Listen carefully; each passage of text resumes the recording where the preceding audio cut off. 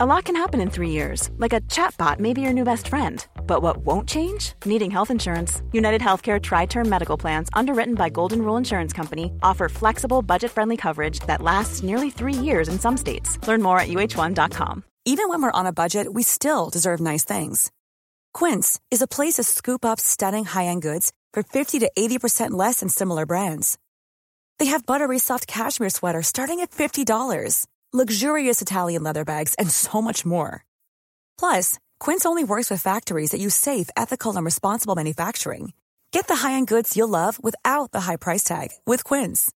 Go to quince.com/style for free shipping and 365-day returns. This message comes from BOF sponsor eBay. You'll know real when you get it. It'll say eBay Authenticity Guarantee. And you'll feel it. Maybe it's a head-turning handbag, a watch that says it all, jewelry that makes you feel like the gem, or sneakers and streetwear so fresh every step feels fly. When it comes to style and luxury, eBay gets it. They're making sure the things you love are checked by experts. And not just any experts, specialized experts. Real people who love this stuff, with real, hands-on authentication experience. So when you see that shiny blue checkmark that says Authenticity Guarantee, shop with confidence. Every inch, stitch, sole, and logo is verified authentic through a detailed inspection. That's how you know that eBay's got your back. Because when you finally step into those sneakers, put on that watch, get your real gold glow up, swing that handbag over your shoulder, or step out in that streetwear, you'll realize that feeling is unlike any other. With eBay Authenticity Guarantee, you can trust that feeling of real is always in reach. Ensure your next purchase is the real deal. Visit ebay.com for terms. You know that's the sound of another sale on your online Shopify store. But did you know Shopify powers selling in person, too? That's right. Shopify is the sound of selling everywhere. Online, in-store, on social media, and beyond.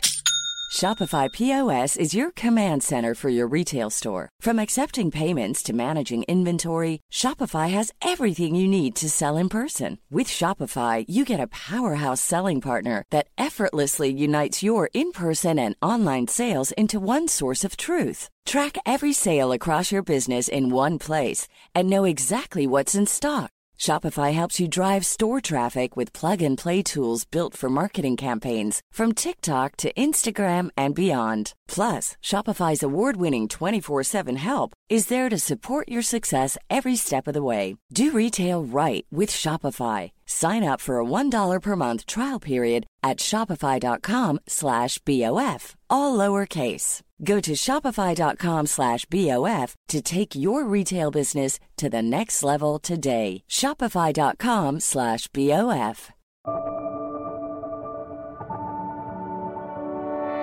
Hi, this is Imran Ahmed, founder and CEO of the Business of Fashion. Welcome to the BOF podcast. It's Friday, May 5th. Last summer, I met the model Dennis Okwera at a party. You may have seen Dennis in the pages of Vogue, or ID, or Dazed, or seen him in fashion shows for Grace Wales Bonner, or in ad campaigns for Christian Louboutin. And as Dennis and I got to talking, we learned that we both share heritage in East Africa and parents who prioritized education.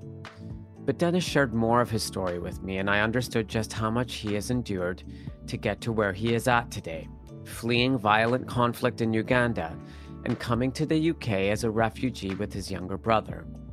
This week on the BOF podcast, I'm so pleased to share Dennis's talk from BOF Voices 2022, where he explains how he has transformed his life through modeling and how he is finding purpose in pursuing an unconventional career to support his family and the community he comes from.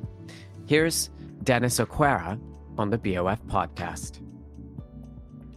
So I'm here to tell you my personal story. I've rarely spoken about it, but I was born in northern Uganda, in Kidgum district. It's quite closer to Sudan more than Uganda, really. And there's been a conflict there that has lasted almost 30 years, but it's rarely spoken of. So the rebels is called Lord Resistance Army. It's headed by Kony. And I think they started off with good intention to overthrow the current government and liberate Ugandans, but it ended up really wrong. They thought the local community would just take it on and join the forces, but it didn't happen that way. So when the community resisted, they started torturing. They started abducting young boys, abducting women, raping women. They would burn houses, loot. So when they abduct you, from the age of 12, you're definitely getting abducted. So you start out by carrying looted goods for miles, for days, and then you prove yourself that you are worthy of staying alive and becoming a soldier. Some of these boys had to do so many awful stuff to stay safe and to obviously be a soldier.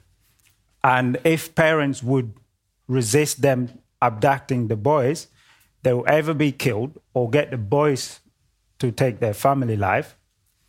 They really did awful stuff. I remember my first encounter with the rebels was I got out. So I lived with my nan back then, and she's had enough of sleeping in bushes because we used to sleep in hideout all the time, bushes constantly. And she's had enough. And she had me. I was young. I was about 9. And I came out of the house that day. We didn't go to hideout. She was like, that's it. So I came out of the house early, and I saw a group of guys walking up, and one was chasing a neighbor's chicken. And I was like, hey, leave that chicken alone. That's Odong. So my friend behind the house, his name was Odong. That's his chicken. And then he stood, he posed, and looked at me for a little while and just carried on chasing the chicken. And then my nun heard me say that and just called me back in. So I ran back in. And then that's when my aunt heard about it, and she came and took me from there to a much safer environment. She took me to Ginger. So I was in Ginger for a little while my dad, who came here, he started to get asylum to bring me to the UK. So I remember we came in the UK in like March. I was buzzing. I had had enough of running around because I was quite scared. So I used to cry a lot whenever I hear bombs. And then most people didn't want to go to hide out with my nan because they don't want the crying child to let them be captured. So I was happy to be out there. So we came to the UK, me and my brother. It was in March, and I stepped out of the plane and I was like, wow, this is cold. What have I signed up for? But, I was looking for safety. I was looking for freedom that I had never seen. So they took us into immigration room, and then they started asking us questions like, hey, what does your father look like? What's the name of your father? Do you know where he lives? Obviously, because we were really young boys, so they didn't want it to be, I guess, something else other than kids coming to their dad. So we knew what our dad looked like, but we had not seen him in years because he went through so many obstacles to come to the UK. And I think at that moment in time, had that person not been my dad, I would have still said, oh yeah, that's my dad. Because I didn't want to go back to that. I really didn't want to go back to that. I was just, I think, a desperate refugee who was just looking for inspiration from someone other than my family, anyone. So my dad took us in. We settled. We went to a bedsit that he was living in because he didn't have a permanent stay here either. So we lived in Bethnal Green in a bedsit, and we lived on food stamps because he couldn't work. And that food stamp was quite interesting. You could only use it in 2 supermarkets. But where we lived, that supermarket wasn't near. And we either walked for a while to use this food stamp to buy food because the government never gave my dad any money, like physical cash, never. So for instance, if you had a £20 note of food stamp, you got to buy everything worth that £20 note. So if you just wanted milk, you don't get balance back or change back or anything like that. So it was really tough. And that bedsit that he lived in, the landlord realized that, hang on, your children are not meant to be here. It was just for my dad. So that caused a whole thing where every day he would like, John, you have to take your children out of here because they're not supposed to be here. It's overcrowded. So every day we would pack our suitcase and go to, there was a homelessness office in Cross Harbour near Canary Wharf. So we used to go there every day to try to find a space to call home, you know. And for years, it never happened. I think 2 years later, because we couldn't study. When you don't have a permanent address, you can't register into a school or anything like that. No NHS. So it ended up being like this struggle again. But at the same time, I saw positivity in it. Like, look, we can sleep fine. There's no bombs around. None of our neighbors is getting abducted the next day. So it was still fine. It was bearable. We've ended up finding a permanent home in Mile End. After so many temporary accommodation, we got in Mile End, and then we registered in a school, studying, and then I got scouted. The first time I got scouted, my dad was like, no, you're not doing it. You know, this is an African dad who thinks anything outside education is a complete failure. So I just carried on studying. And then second time I got scouted, but I was really close to finishing my uni. So I was like, you know what?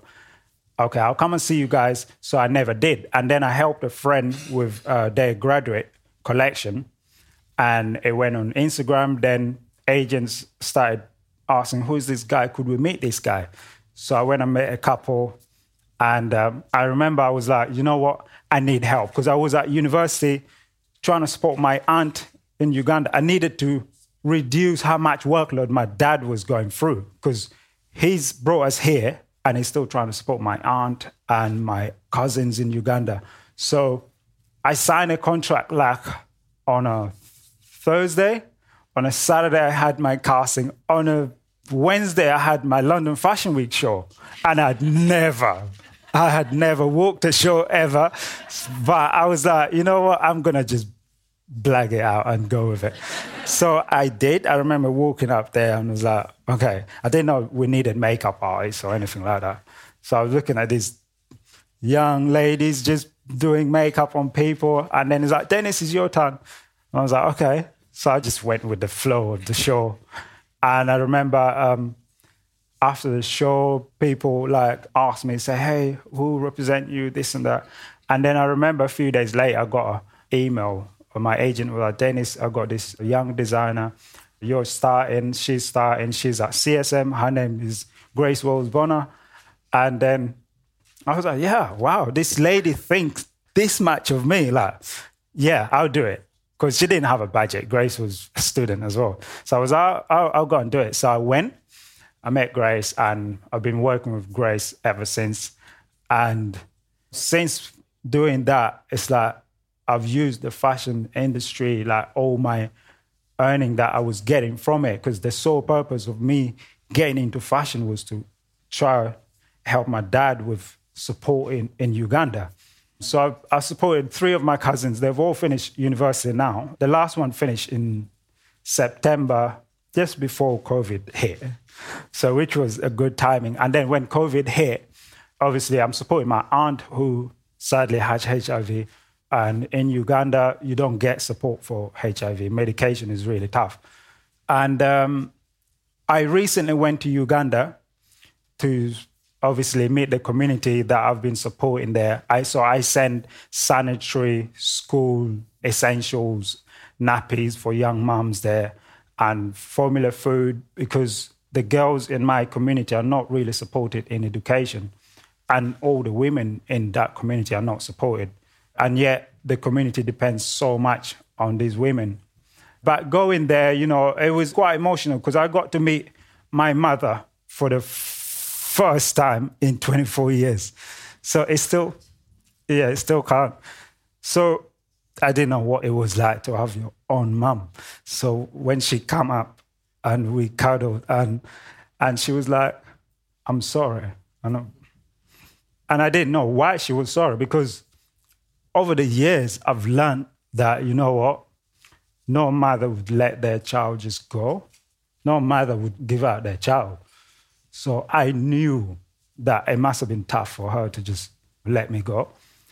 And I saw the community was like, there's a lot of hardship in that community. I went to the school. I was buzzing to go to the school because I've been supporting this school since 2020. I was buying loads of masks, like face masks and stuff, sending that during COVID.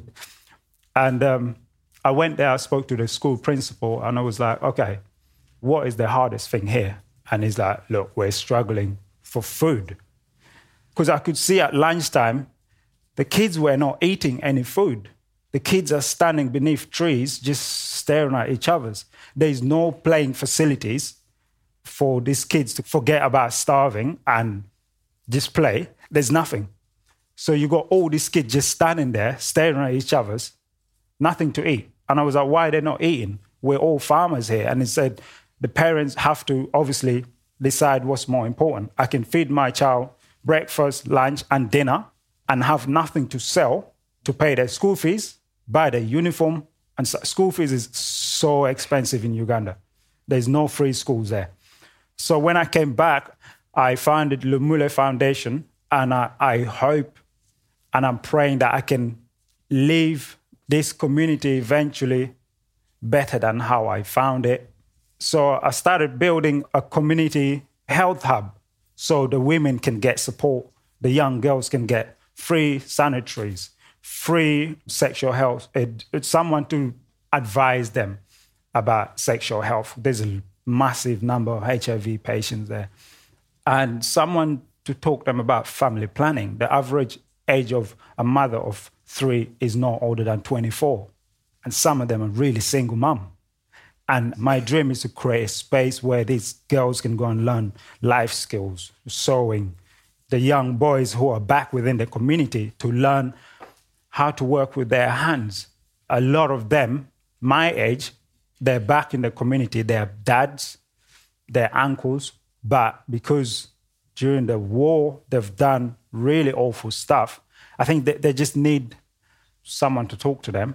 I was telling them they're not crazy. They just need some rehabilitation, someone who understands how to survive that war. So a space like that with a playground where these children can go and play, give them sports activities and stuff. So I'm hoping Lumule Foundation will do that.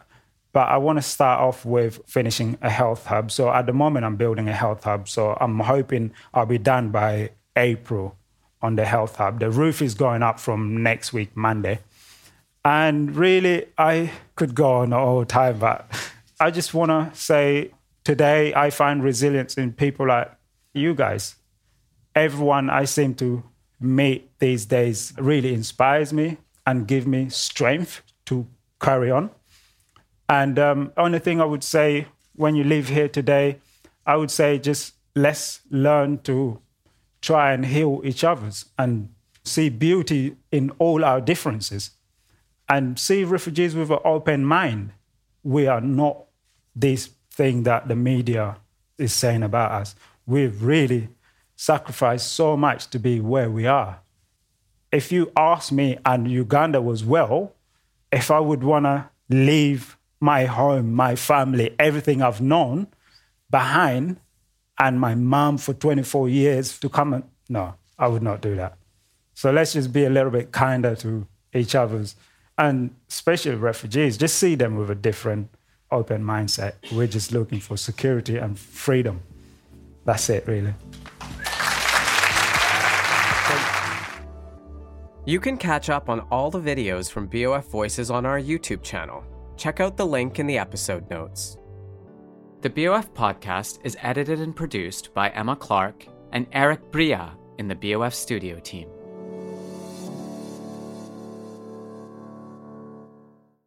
Have you ever owned something that inspired you to up your game? For me, I got a chef-grade range recently, and now I'm cooking new things every single night. Seriously, no cuisine is off limits.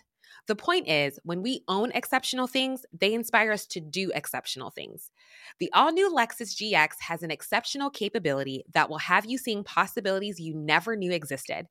Its advanced technology and luxurious interior mean that wherever you go, you'll never go without.